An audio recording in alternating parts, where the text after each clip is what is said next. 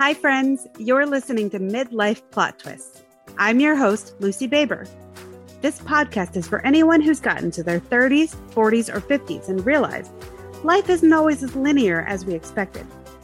Tune in monthly as I interview guests about their own midlife plot twists and hear how they've navigated all of life's unexpected twists and turns. Hi, everyone. It's Lucy Baber here, and I am interviewing an acquaintance slash friend, somebody that I've gotten to know over the past couple of years. Her name is Jenna Matlin, and she is actually my tarot reader, in addition to just being an awesome human being that I love following on social media. And since Jenna, we haven't really gotten to know each other too well outside of our times when you do readings for me, I'm going to give you space to introduce yourself, introduce your business, and also, please, if you don't mind, tell us how old you are. Well, thank you so much for thinking of me and having me on and having this time for us to get to know each other a little better and have these really important conversations. So thank you. My name is Jenna Matlin, like you said, and I am a professional intuitive tarot card reader, psychic medium, all those goodies. And I'm 45 this year. Okay. So yeah, that is me. I work full-time as a self-employed intuitive. And I was in Philly until 2019. And then I moved to North Carolina. But a lot of my client base is pretty international at this point. So it doesn't feel like that I'm stuck to one place. I can kind of work remotely. So, which is great news for me. So you actually said the word that I intended to say and for some reason skipped over. Intuitive tarot reader. Tell me more about how the word intuitive guides your practice and what that means for you. Yeah. So these days, the word intuitive is often used interchangeably with psychic because the word psychic is often just riddled with a lot of stereotypes that people want to not associate themselves with. And so they use intuitive as kind of the nom de plume for what's really psychic. So you can be intuitive and not be psychic. But I don't know if you can be psychic and not intuitive. I don't know if you can call your yourself psychic and not be intuitive. Right. Right. Yeah, exactly. So I work often with people who find that, it's all over the map, but people find themselves at crossroads typically when they're weighing options. The number 2 words that are almost in every single intake form any client makes with me is clarity and hope. So when people are looking to feel, that the universe has got their back on some level, that their suffering has meaning, that there is a way through when we feel very confused and lost. That's often what drives people to get readings. And so I do a lot of that. And then my mediumship, which I really love, is also connecting to love and connecting to a feeling that eases suffering. So I love what I do. I love what I do. And I love being able to serve people in this way. Absolutely. Yeah. I believe you and I spoke about this when we first, I keep wanting to say met, but I believe we first actually met online. So it feels weird to say that virtually, at least over the phone. But yeah, when we first met, I probably gave you a little bit of backstory. But in case, it's been a couple of years. And also for my listeners, in high school and college and throughout my 20s, I was extremely conservative and religious. And the idea of getting a tarot reading was completely way far off my radar. I can still think back to a mentor I had in college who I went to school. I'm 40. And I went to school in a super conservative college in Northern Indiana. from 2000 to 2004. So that's a little bit of context for where this question is coming from, because the whole like idea of yoga being normalized was still kind of coming around. And I remember saying to my mentor at the time, who was also super conservative, I think I'm going to try yoga. And she was like, oh, no, I would not do that. That is just opening doors for Satan all left and right. And you know, now the person that I am today, I'm like, what? That is the most ridiculous thing I've ever heard. But at the time, I took that to heart to some extent. I was kind of deconstructing my religious beliefs at the time already. But anyway, so how did I get from that person to somebody who refers to another person as my tarot reader? You know, it was definitely a journey. But what I wanted to bring up is that what set you apart as I was kind of starting my search was, you know, I reached a point in my mid 30s where I was like, let's just try all the things I was afraid to try before. Let's just, you know, explore what else is out there, because I've spent so much of my life closing all the doors and holding them shut. But actually that's probably not the life that I want. And I'd like to see what else is out there. So I went in search of looking for tarot readers. And what I loved about your online presence, your website, your brand, is that intuitive piece really came through for me. To me, it feels, when you talk about all of your mystical services, if I can refer to it as that, it doesn't feel like it's coming from a place of like, there certainly is, you know, a little bit of a magical element, but when you speak about it, it almost sounds like more of a place of psychology.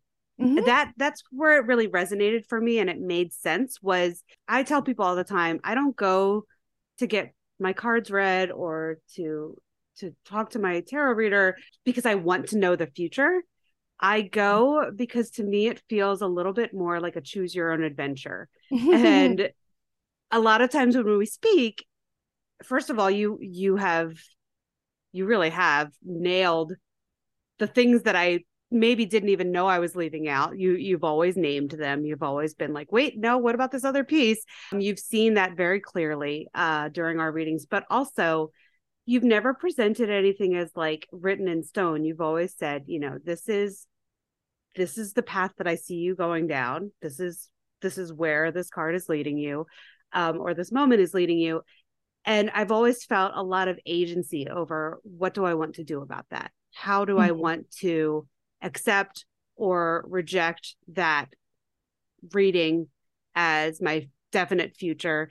And you've always talked about how, you know, the future is really pliable, and we do have a lot of choice there. And it is kind of like, I think you seem like the kind of person, and I'm saying this for the people who are skeptics, right? Like I buy into everything you talk about, but even if you're not into like tarot specifically, you seem like the kind of person that if we took the cards out of the picture completely, you would still be able to hear the words that I'm saying and translate that into a helpful, constructive conversation where I left feeling like I had options.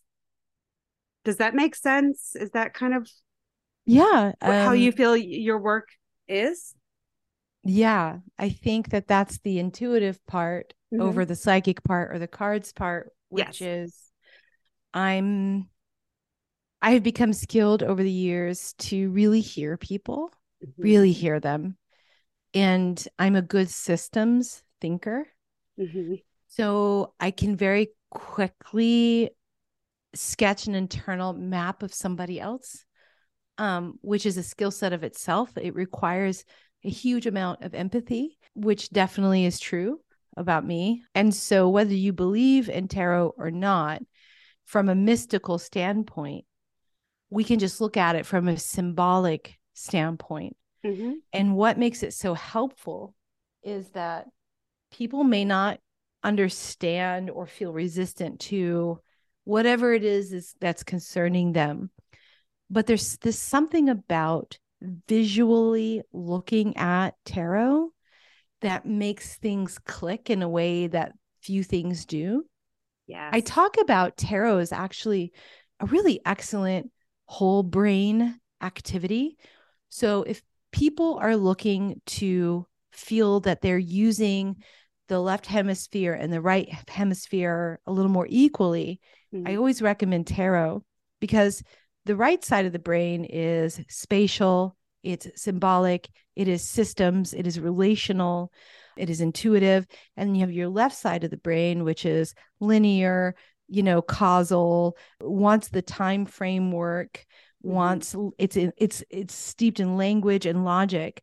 So when you look at a tarot reading, your right side of the brain is firing off. And then you train yourself to take that and then shove it all over into the left side of the brain. So where you explain its significance in linear terms. Yes. That's really the heart of what makes a tarot reading really amazing. And so when people start reading tarot, they go, "Oh man, this is really growing my intuition." And I don't know if I believe that that's what's happening exactly, because I think we all are very naturally intuitive. What's happening is that you're training your brain to listen better to Mm. the intuition because we're not trained for it in school. Like we are very heavily left brain leaning in our Mhm. modern society. And I think that has come at a cost in many ways.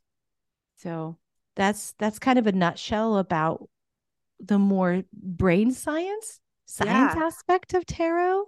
So there is a psychological piece in that.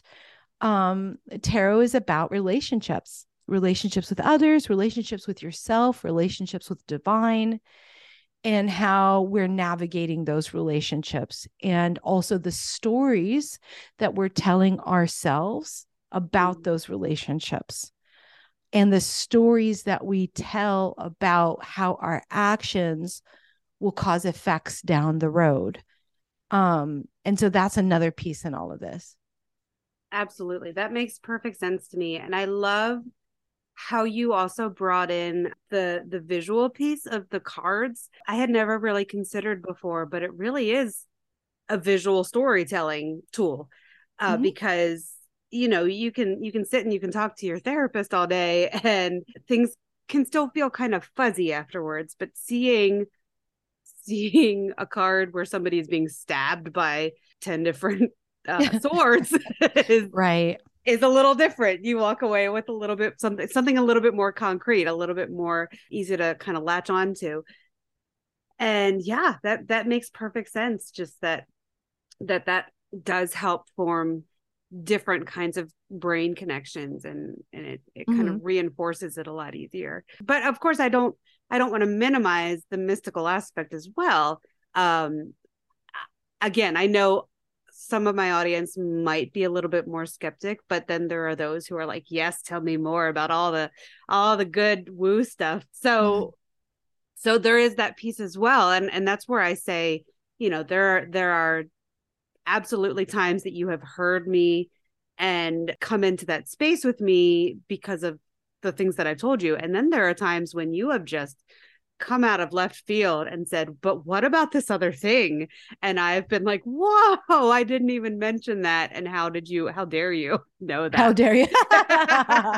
Exactly. so, so yeah, tell me a little bit more about how that became a piece of your work as well.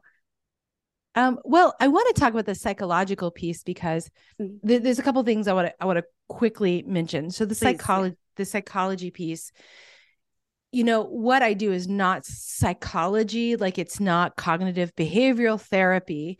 It is not, internal family systems. It is not acceptance of commitment therapy. It's not based Mhm. on research. But I can tell you that therapy definitely has a nod to tarot because tarot is far more ancient than therapy. Yes.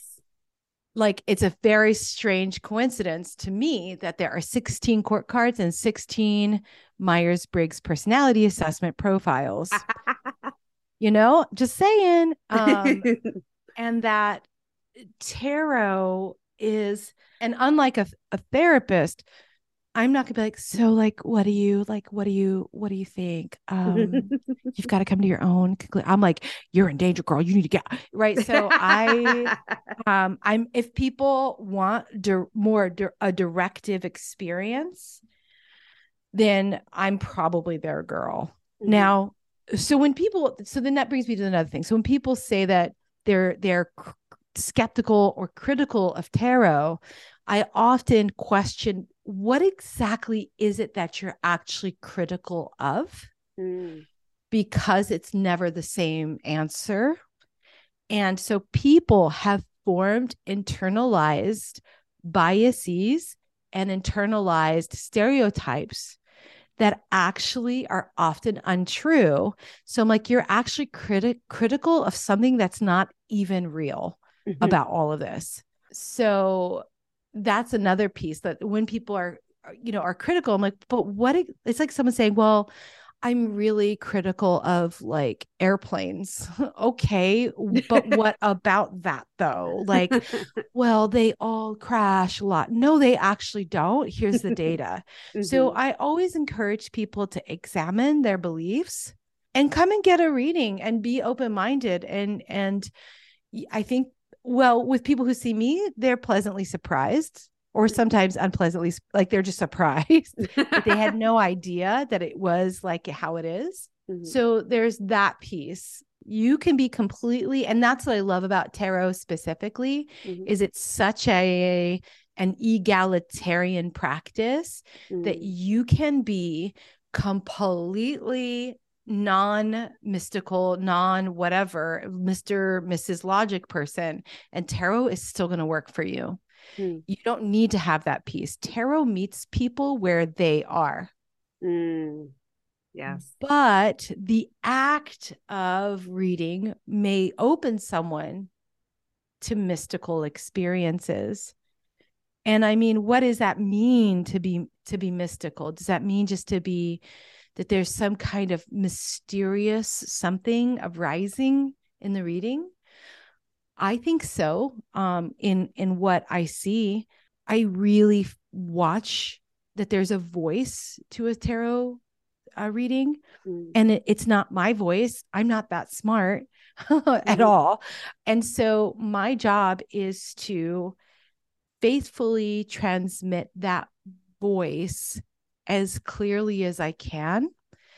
And that includes not only the information, but also the tone I use, the volume I use, and the word choice. Like Mm. all of that goes into that. Yeah. So when we talk about mystical, like I think that there is so much mysticism in the everyday world, Mm. which is, for me, yeah, there is something greater.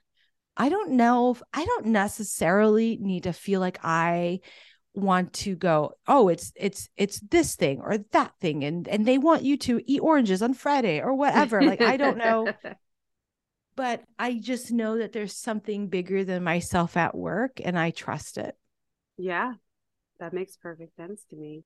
So let's talk about midlife and how that shows up in the people that you work with. What have you seen in your work? Have you seen certain trends around different phases of life? Have you seen people showing up with similar questions depending on like where they're at in their journey? Yeah, What's there are certainly like certain ages where I tend to see more clients, because the human condition is very similar. One of them is actually in the late 20s. hmm. I see a lot of people, and that's a Saturn return. So they may be questioning some of the things that they chose for their career, or they feel lost, or they're like, I should have had it together by now, you know? Oh. And the answer is like, no, you don't. Who told you that lie? For midlife, women in midlife, it's often concerning, honestly, leaving marriages, Hmm. finally finding their voice, finally leaning in hard to their careers. Like, it's a more varied kind of thing. So if they'd had children younger, then this is the time where they're now leaning hard into the career piece often. Mm-hmm. Or they had children later and they're trying to juggle a career that is naturally where it should be for someone in their 40s and young kids. Mm-hmm. And often this is juggling, leaving relationships that no longer function or work or didn't. Mm. That's a piece. And then the other piece is really like working through trauma, often from childhood, that's become very, very clear that this is what I need to be doing right now. So Mm. those tend to be kind of the big places that people come to get readings for. Yeah, that makes sense to me. And that's interesting about the later 20s too. That I guess I mean the fact is that decades of life don't happen in a vacuum and they all kind of bleed into one another. But that you see such like a stark kind of difference between those two different phases is fascinating to me. This is maybe a silly question and I don't know if you can answer it off the top of your head, but like a ballpark, um how many like percentage of your clients do you think probably fall between the like 35 to 50-year-old age range? I think that's probably my largest age range. Mm-hmm. Yeah.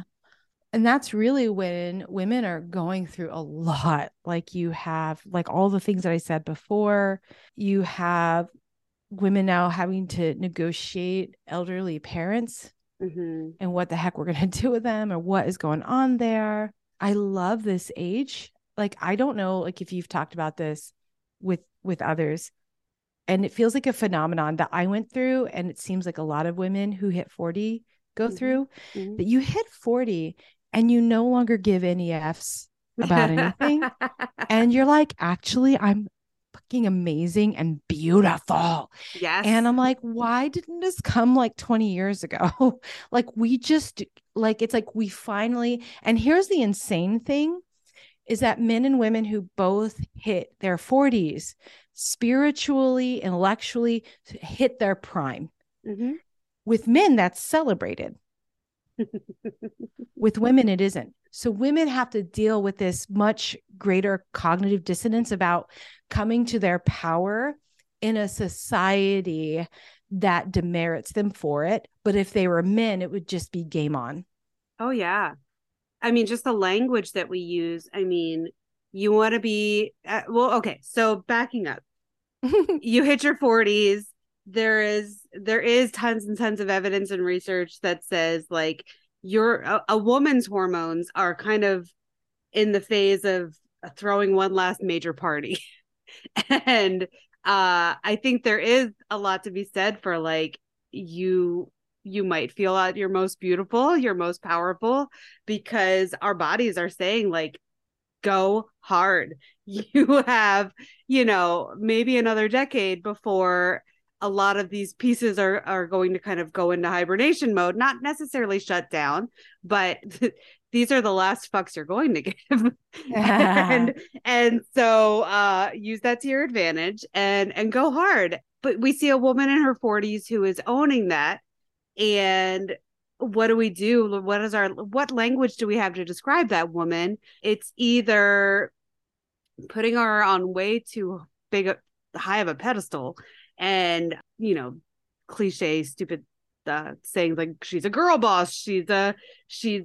a badass, or and like all of that is still pretty demeaning because it's just kind of like women existing suddenly have to have this like gendered uh power title, girl Mm-hmm, boss. mm-hmm. But or we slut shame and we say like, oh, this woman is she's attracting younger men, she's a cougar, or like Mm-hmm. she's having a midlife crisis, why is she wearing that? There's not a lot of language for just like accepting that space. It is a judgment on either side, really. And yeah, men do get to just kind of arrive. And I don't know that there's language for that for women. Well, that's true because the language is a patriarchal language. Yeah, yeah, And exactly. so we are trying to negotiate our realities with only the tools of the male gaze truly at our disposal with which to have those conversations. Yeah, And it's deep. It's deep. it really And is. mm, I, so like what does a typical conversation look like for with your clients? Do a lot of people seem to understand that and see that clearly when it's called out to them, or how are they moving into that space, and how does your process tend to go talk through that? Well, I think like I can't generalize like in a Sure. bucket too Mm-hmm. much, Mm-hmm. but I can talk about like another phenomenon that I see happens with clients in their 40s. And I call it tongue in cheek, really, but the international line of crotchetiness.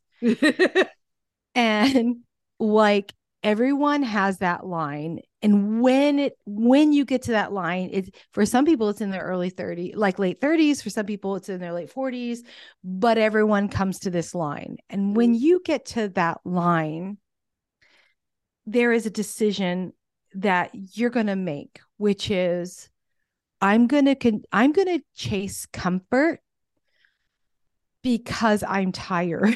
Yeah. And I really don't feel like or want to learn new things, try new things, be open to new things. And they allow that closing down effect. Because as you do get older, I think you do have to like push against inertia a little harder Mm-hmm. because you're having to relearn things. Mm-hmm. So I'll give a quick example like technology. Mm-hmm. I really want to implore women to stay on top of it. Don't just get comfortable with your platforms because it's going to change. And yeah, I know you've had to learn the freaking like thing like 5 different times in 5 different ways. But if you don't keep pushing, you're going to get left behind. Mm. And so that's like an example of that international line of crotchetiness. And then the expectation that everyone else has to cater to that for you.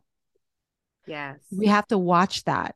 And so there's a moment in our lives where this line becomes apparent and Mm. people come to get readings because they're feeling it. It's uncomfortable, but they don't want to do what is required in order to stay open. And so they come for a reading hoping there could be a magical answer that they haven't thought of yet. Mm-hmm. And usually the reading is nope, this that you're going to choose your hard. It's either going to be the hard now or the hard later, but these are the Yes. options. And here is what those choices look like for you in a probability line down the road. So I see like tarot for me is often I tell people like tarot at heart is when we're looking at it from a predictions perspective, it is like the ghost of Christmas future, where like you're taken, like Scrooge is taken to, oh man, there's my grave. No one came because everyone hates you, right? And then he comes and he wakes up and he's like, he has that rock bottom moment Mm. where he's like, right, like all of the pain of staying comfortable in my own assumptions, beliefs, resistances, whatever, because I'm busy imagining ways that I'm a victim, are going to cause great like pain down the road. And so I like doing that with tarot. It's like, don't take my word for it. Like, let's look at it. Mm-hmm.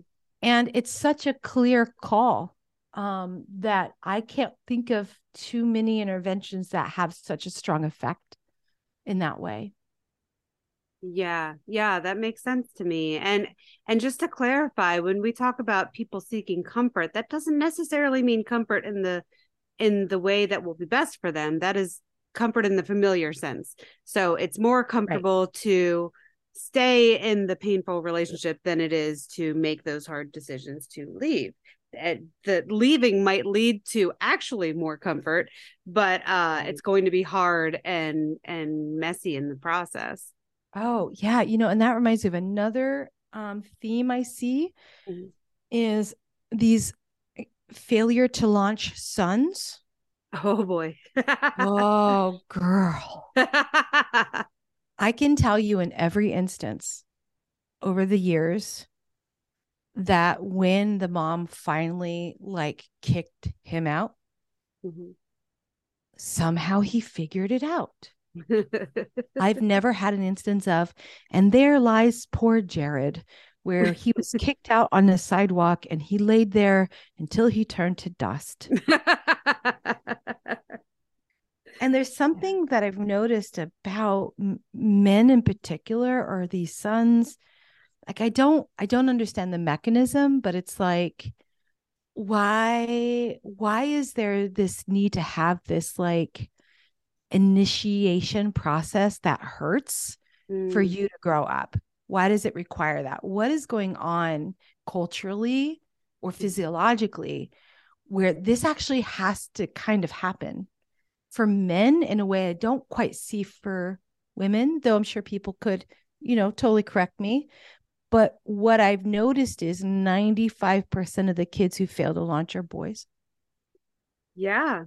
Yeah. I mean, again, prior to recording, we were talking about how this podcast was born out of patterns and conversations I was having with my friends around this age, and how we all kind of seem to be tackling these similar themes, and it just kind of wears a different mask each time.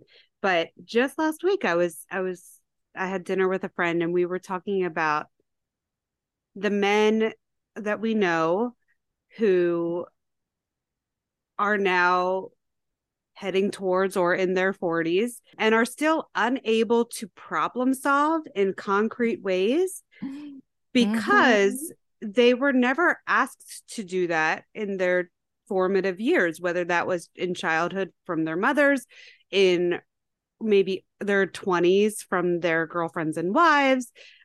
Women are very socially trained to problem solve for men, and just carry that burden. And we reach that point of burnout, like you mentioned, because we're tired of carrying everything for them. But also the men fail to kind of come into their own because they aren't given that opportunity either. When we constantly, my kids come up to me all the time and say, like, can I have a snack? Of course you can get it. Like, I'm not going to give it to you, but yes, you can get it yourself. And it's that, how many moms, especially coming up in the 80s and 90s, were just like, oh, honey, you want a snack? Let me go get you something. I'll heat it up. I'll make the plate. And it trickles down. It snowballs, it becomes a bigger issue the longer men go on with their lives, not being required to do that level of problem solving for themselves. And now I lost my train of thought. How did we get on to men? Failure to launch. Failure. Well, yeah, I think that, feminism brought women into the workplace and did so much for us. And I think some men were like, cool, you go queens, you do you. But they were like, but you also have to change. Oh no.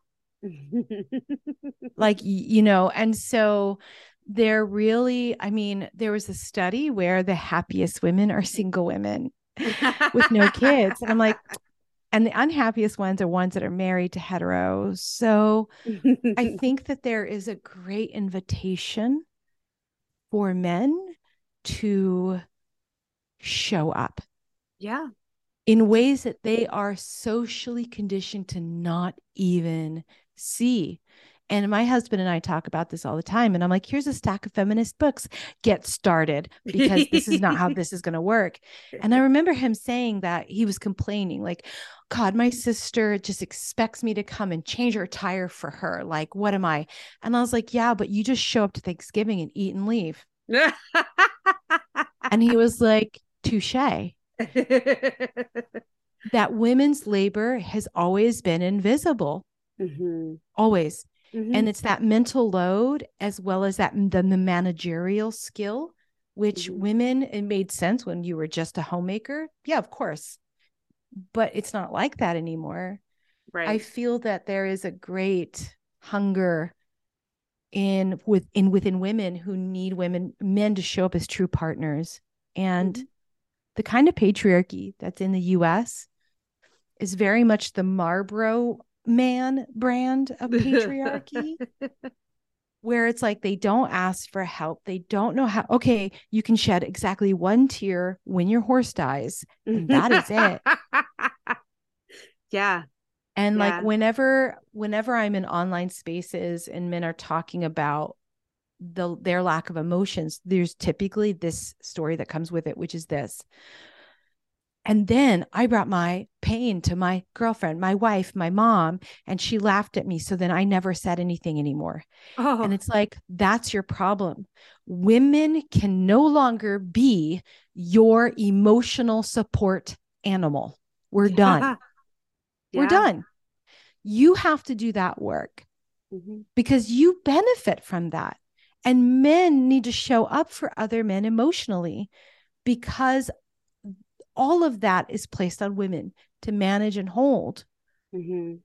And then that keeps us from our own growth, that we are being trained to be like codependent enablers, where we never actually get our own needs met because we're so busy managing your needs. Like I'm not surprised why so many women divorce in their 40s are like, nah, I'm good. I have like a 28-year-old little boyfriend. He comes over, we have fun. I make him some Egos and then he goes away. Like, I can understand that.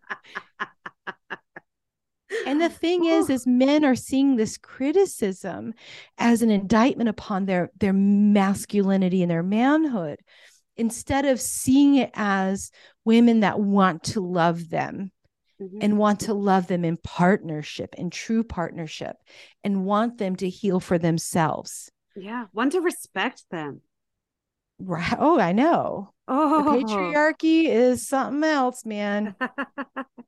Yeah. I mean, it really does speak to this idea that kind of, I mean, I could go on rants all day, but like we are existing, trying to find meaning within a capitalist patriarchal society that constantly, like, the system isn't set up for that. The system does not support growth internally. It doesn't support that inner work. And so how do we move forward? And in this phase of life, I find that a lot of my peers are rejecting tradition because tradition no longer serves them. And in one way or another, they are saying it's time to shake this up. It's time to try the thing that I wasn't willing to try before. Or they're stuck and they see it and they just sit in it. And they're just accepting that, like, I am so steeped in my tradition that I'm just going to wallow in it for the next 50 years. Yeah. I mean, it can feel very overwhelming when you really start to see how much that patriarchal system has oppressed women in so many ways. And it can feel overwhelming. But I think really the idea of women being for women is really important, that we got each other and we believe each other and we center each other, because the larger society does not. And we have typically been socialized to also not center women. Yes.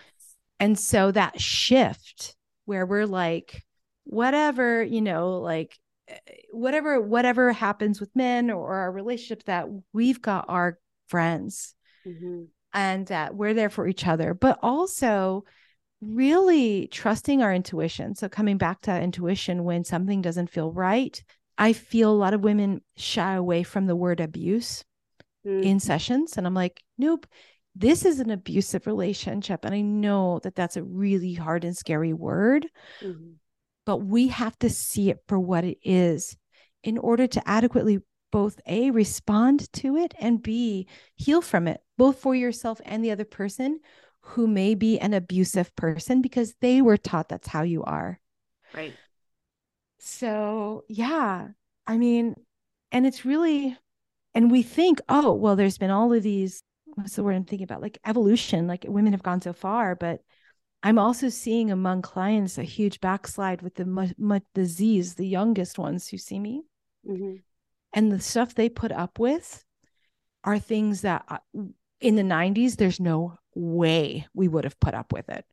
Like, I feel Interesting. like there has been a backslide. And when I tell these clients, you know what it was like in the 90s? Yeah, no, like we weren't embarrassed to say we want a relationship.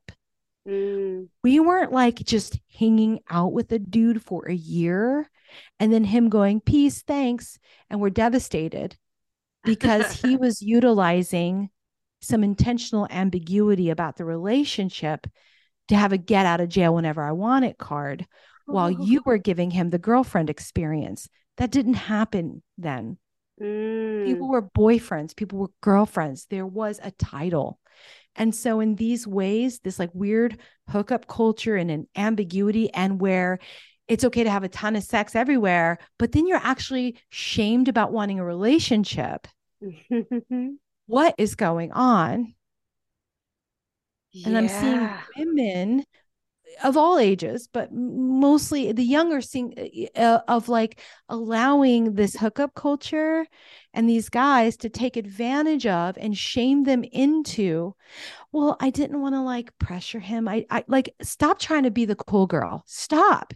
Yeah. It is a device to control you and the relationship, because abusive persons always want to make it about your behavior and their feelings. So if they Mhm. always have you on your back foot where you're questioning yourself all the time, then you are absolutely not in control of what's going on in the relationship.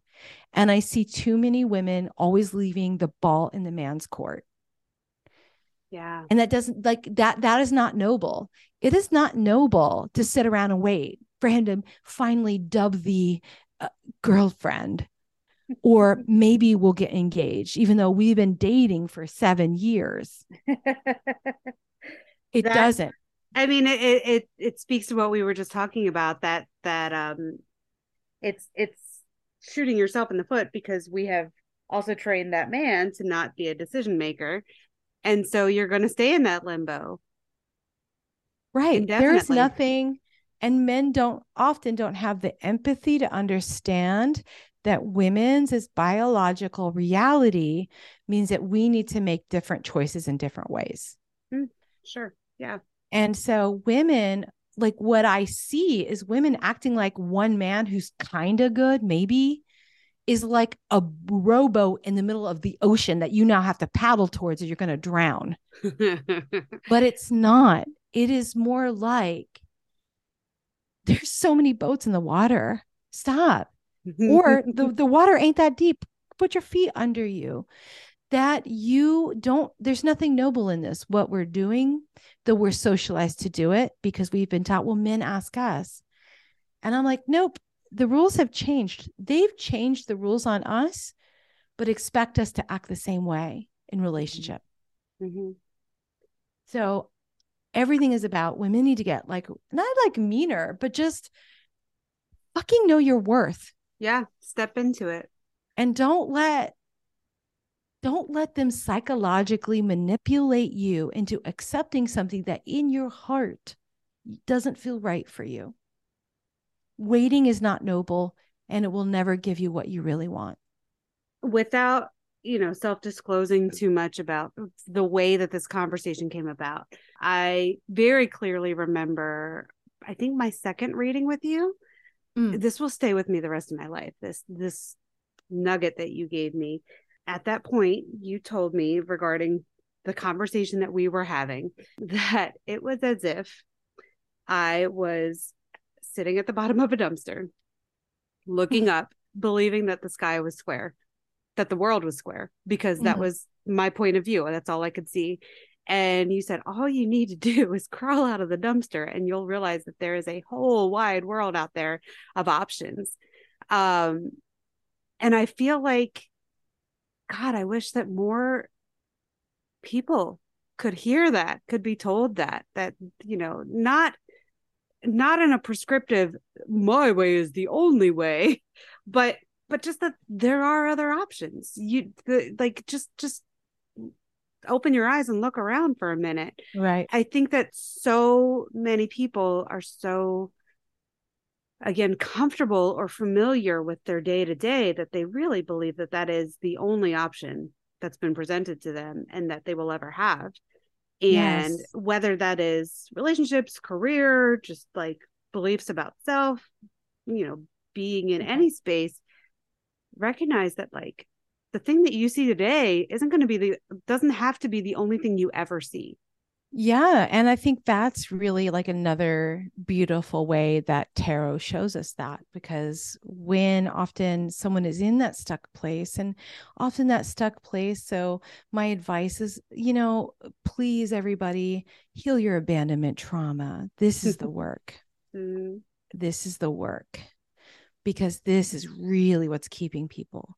And so we can look at that. Okay, let's do a reading on what is the probability line if you stay where you are. This is the control group reading. Mm-hmm. And then here's a reading on if you have the courage and will to change, this is what this could look like. And then we do the reading. And I can tell you, not one time has the A reading been better than the B reading, not once. And I'm not like, I don't pull rabbits from hat. I'm not like choosing the cards to like force it. Yeah. It's just what arises.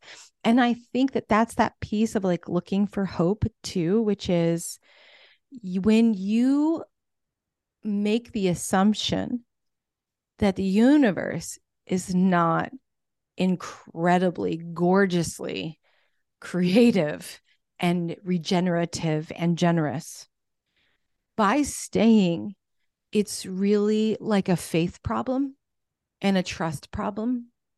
And you are manufacturing a future that's not even real.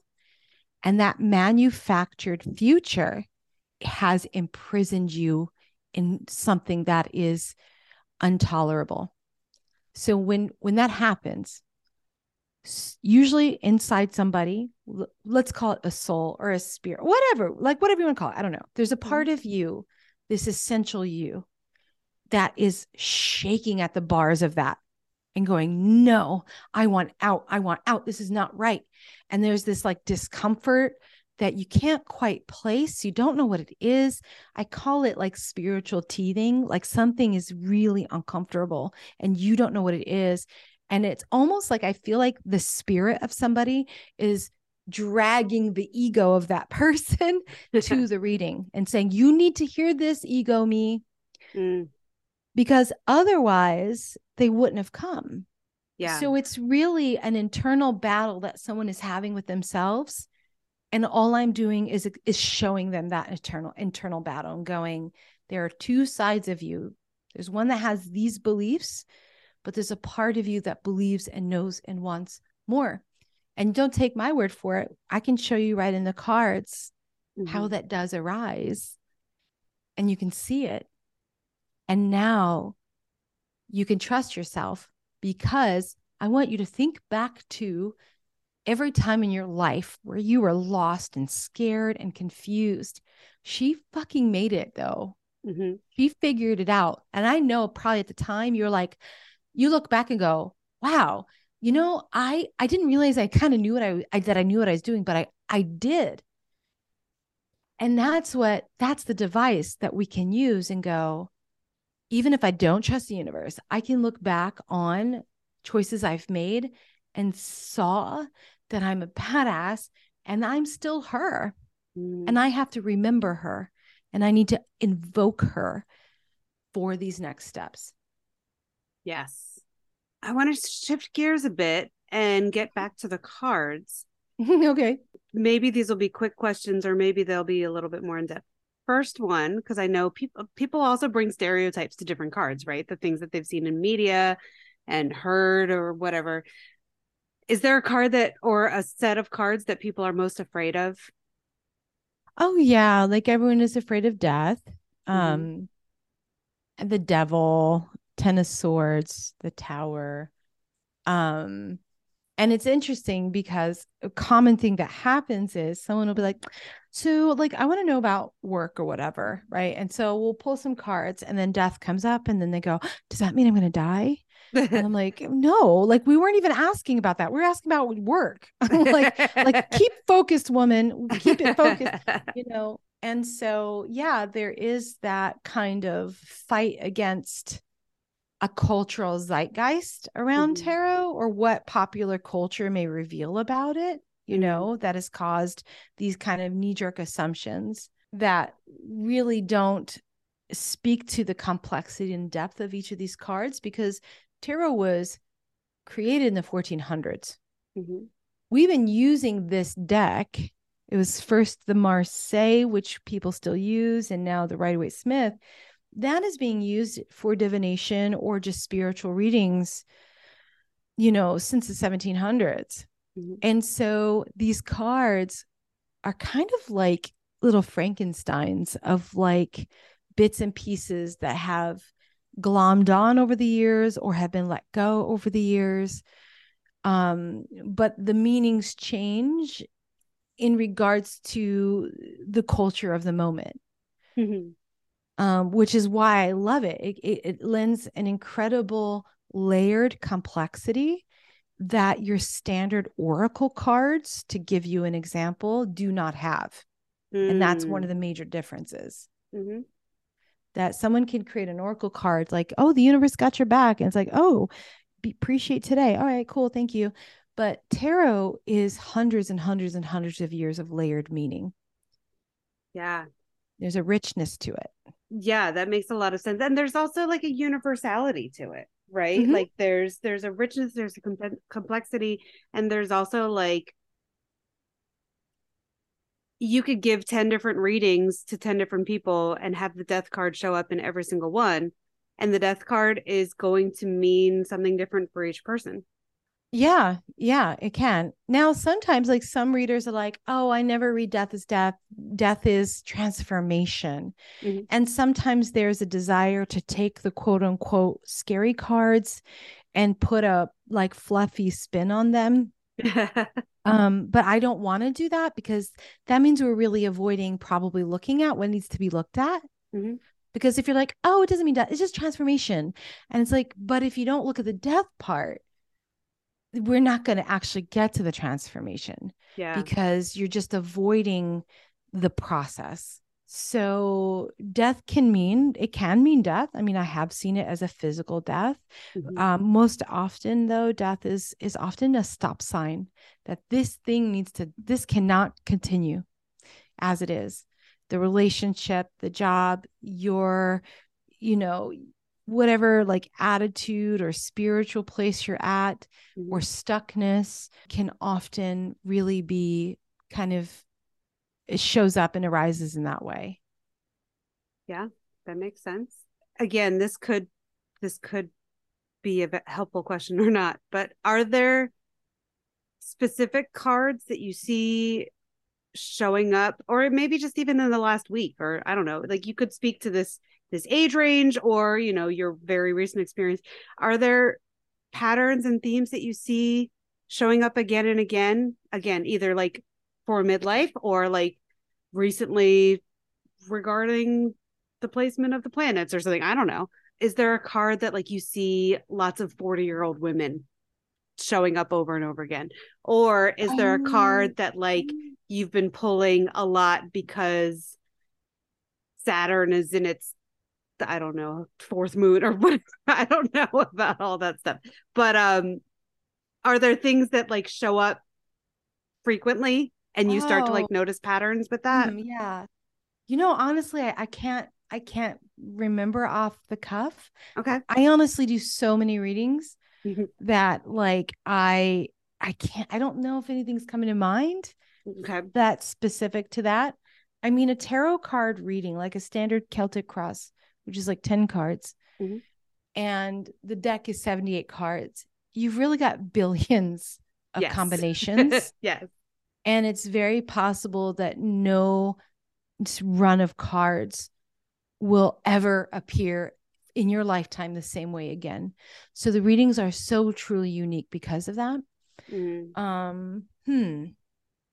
That's a good reminder. I guess as somebody who has only experienced my own readings where there are themes to cards because it's my individual life. And I've dabbled in doing readings for other people, but obviously I'm not professional or experienced in any real way.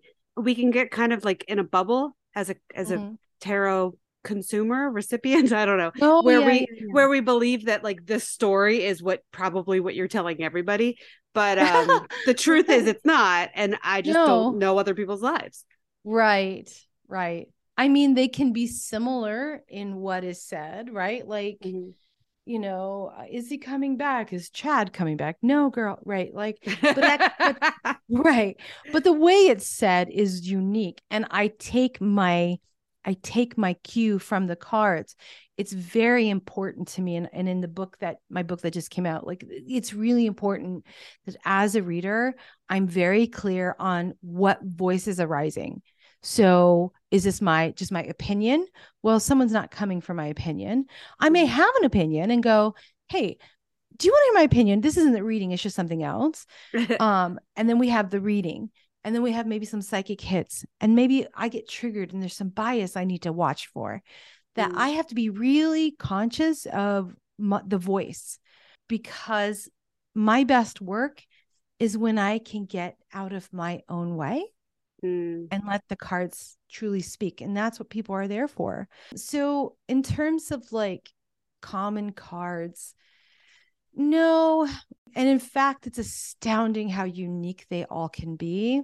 But I will say, and I talk about this in the book too, that the tone or the volume of the reading is directly relational to the level of resistance that person is feeling.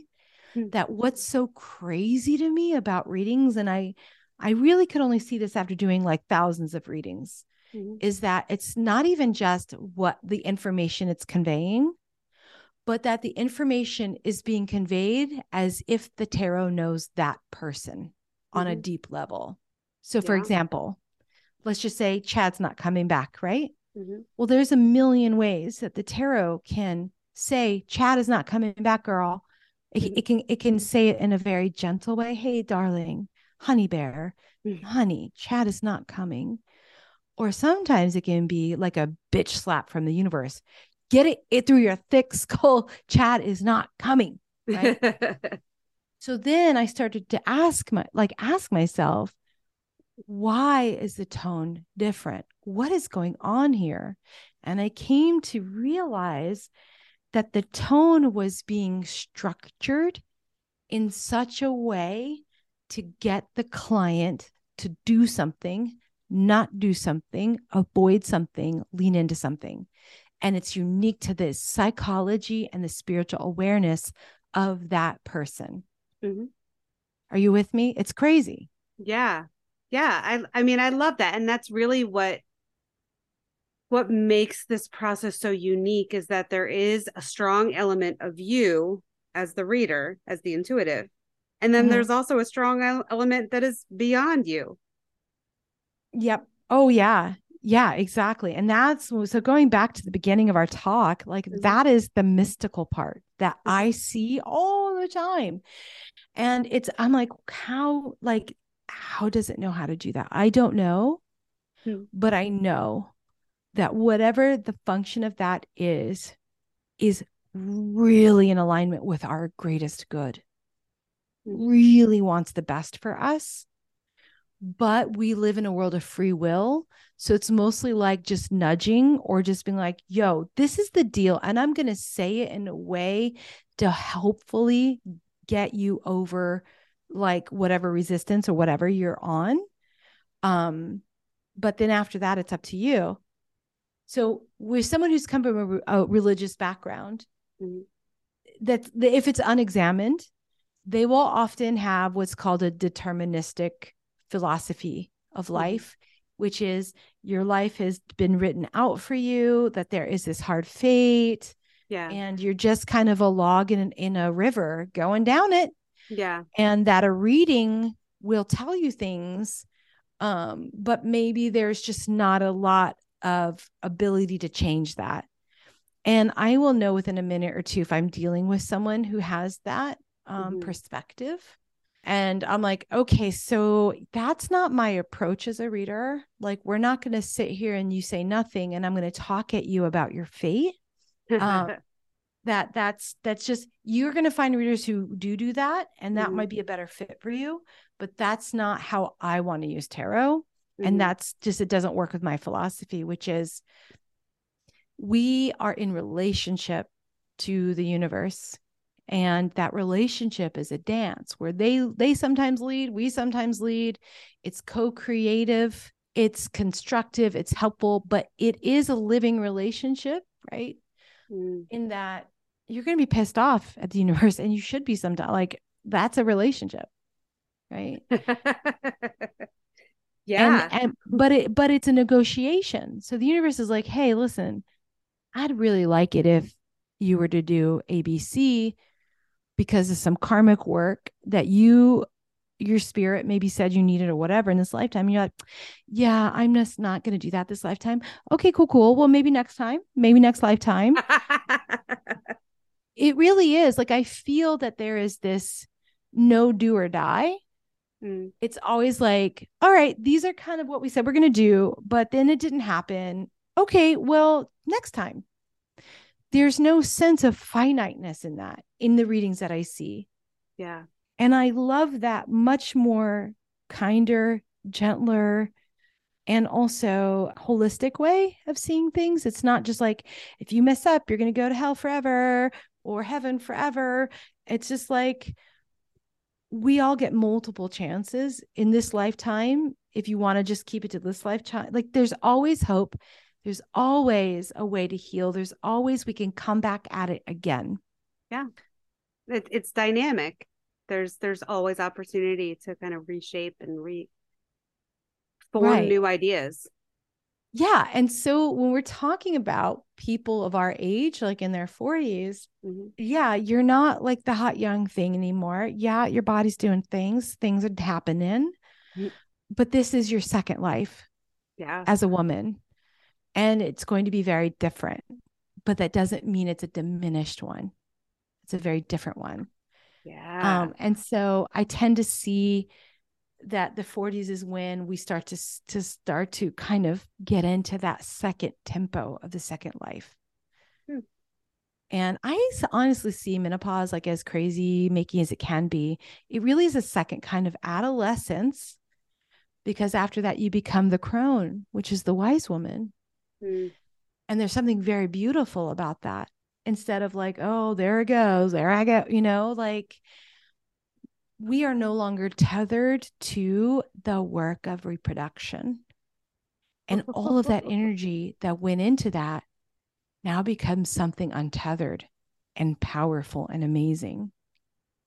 But because we've been in this patriarchal system, we have been trained to ignore that in ourselves and in others. I love that. It makes me think, and I know we're short on time now, but just a quick plug. It makes me think of this book I read that just came out this year. When Women Were Dragons. It is a book, a fictional book all about women actually turning into dragons and what that could look like as a society if women just kind of like disappeared one day and went off to live the rest of her life as a dragon. Highly recommend it. And it sounds like exactly this kind of this opportunity that you're talking about, this second chance. Before I let you go, please tell everyone how they can follow you, and tell us about any new things that you want people to know about in your work. Okay, great. Thank you. So I just published a book like last week called Will You Give Me a Reading? It's available on Llewellyn, Amazon, yada, yada, yada. And it's the art of not just reading tarot for yourself, but how to read for another well. So if you have an interest in anything that I've been talking about, or an interest of how do I center myself as like a really good practitioner of tarot for another person, whether that's just my friends or maybe a side gig, whatever, that's what I have out in the world right now. people can find me. Everything is my name. So Instagram, TikTok, and YouTube can all, Jenna Matlin will get you to me. I do a weekly like tarot scope readings for people. You can sign up for that. And I also do birthday readings. You can sign up for that on my website, which is my name, jennamatlin.com. And thank you so much for this really fun and deep conversation, Lucy. Oh, thank you. I could have talked for hours. Yeah, I love hearing your perspective on things, and I'm so glad that people have even more ways to access your wisdom, especially through your new book. And I will just also put a little plug. This is going to go live in December, and one of my personal habits is to get a reading for the new year. So that is a lovely way to start the year. And if you've never done it before, I highly recommend contacting Jenna to start your year off with a lot of clarity. Yay. Yeah. You know what? Actually, I'm going to be doing kitchen sink readings again in January. By the time this airs, that will be up for people. So kitchen sink means it's a layered reading with oracles, tea leaf reading, Lenormand. It is like the kitchen sink, everything but the kitchen sink. So that'll be up by the time this airs. And they're limited. They're very limited. I won't have many available because they're very labor intensive. But if people are interested, they will be up at the time of this recording. So thank you. Very exciting. Awesome. Well, thank you so much. And yeah, I hope people get a lot out of this. I'm sure they will. Thank you so much for having me once again. It was wonderful. Thanks for listening to Midlife Plot Twists. Be sure to hit subscribe and check back monthly for each new episode. Since monthly podcasts don't automatically download, you can also follow me on Instagram at Lucy Baber and Facebook at Lucy Baber Photography to be the first to know when each new episode is released.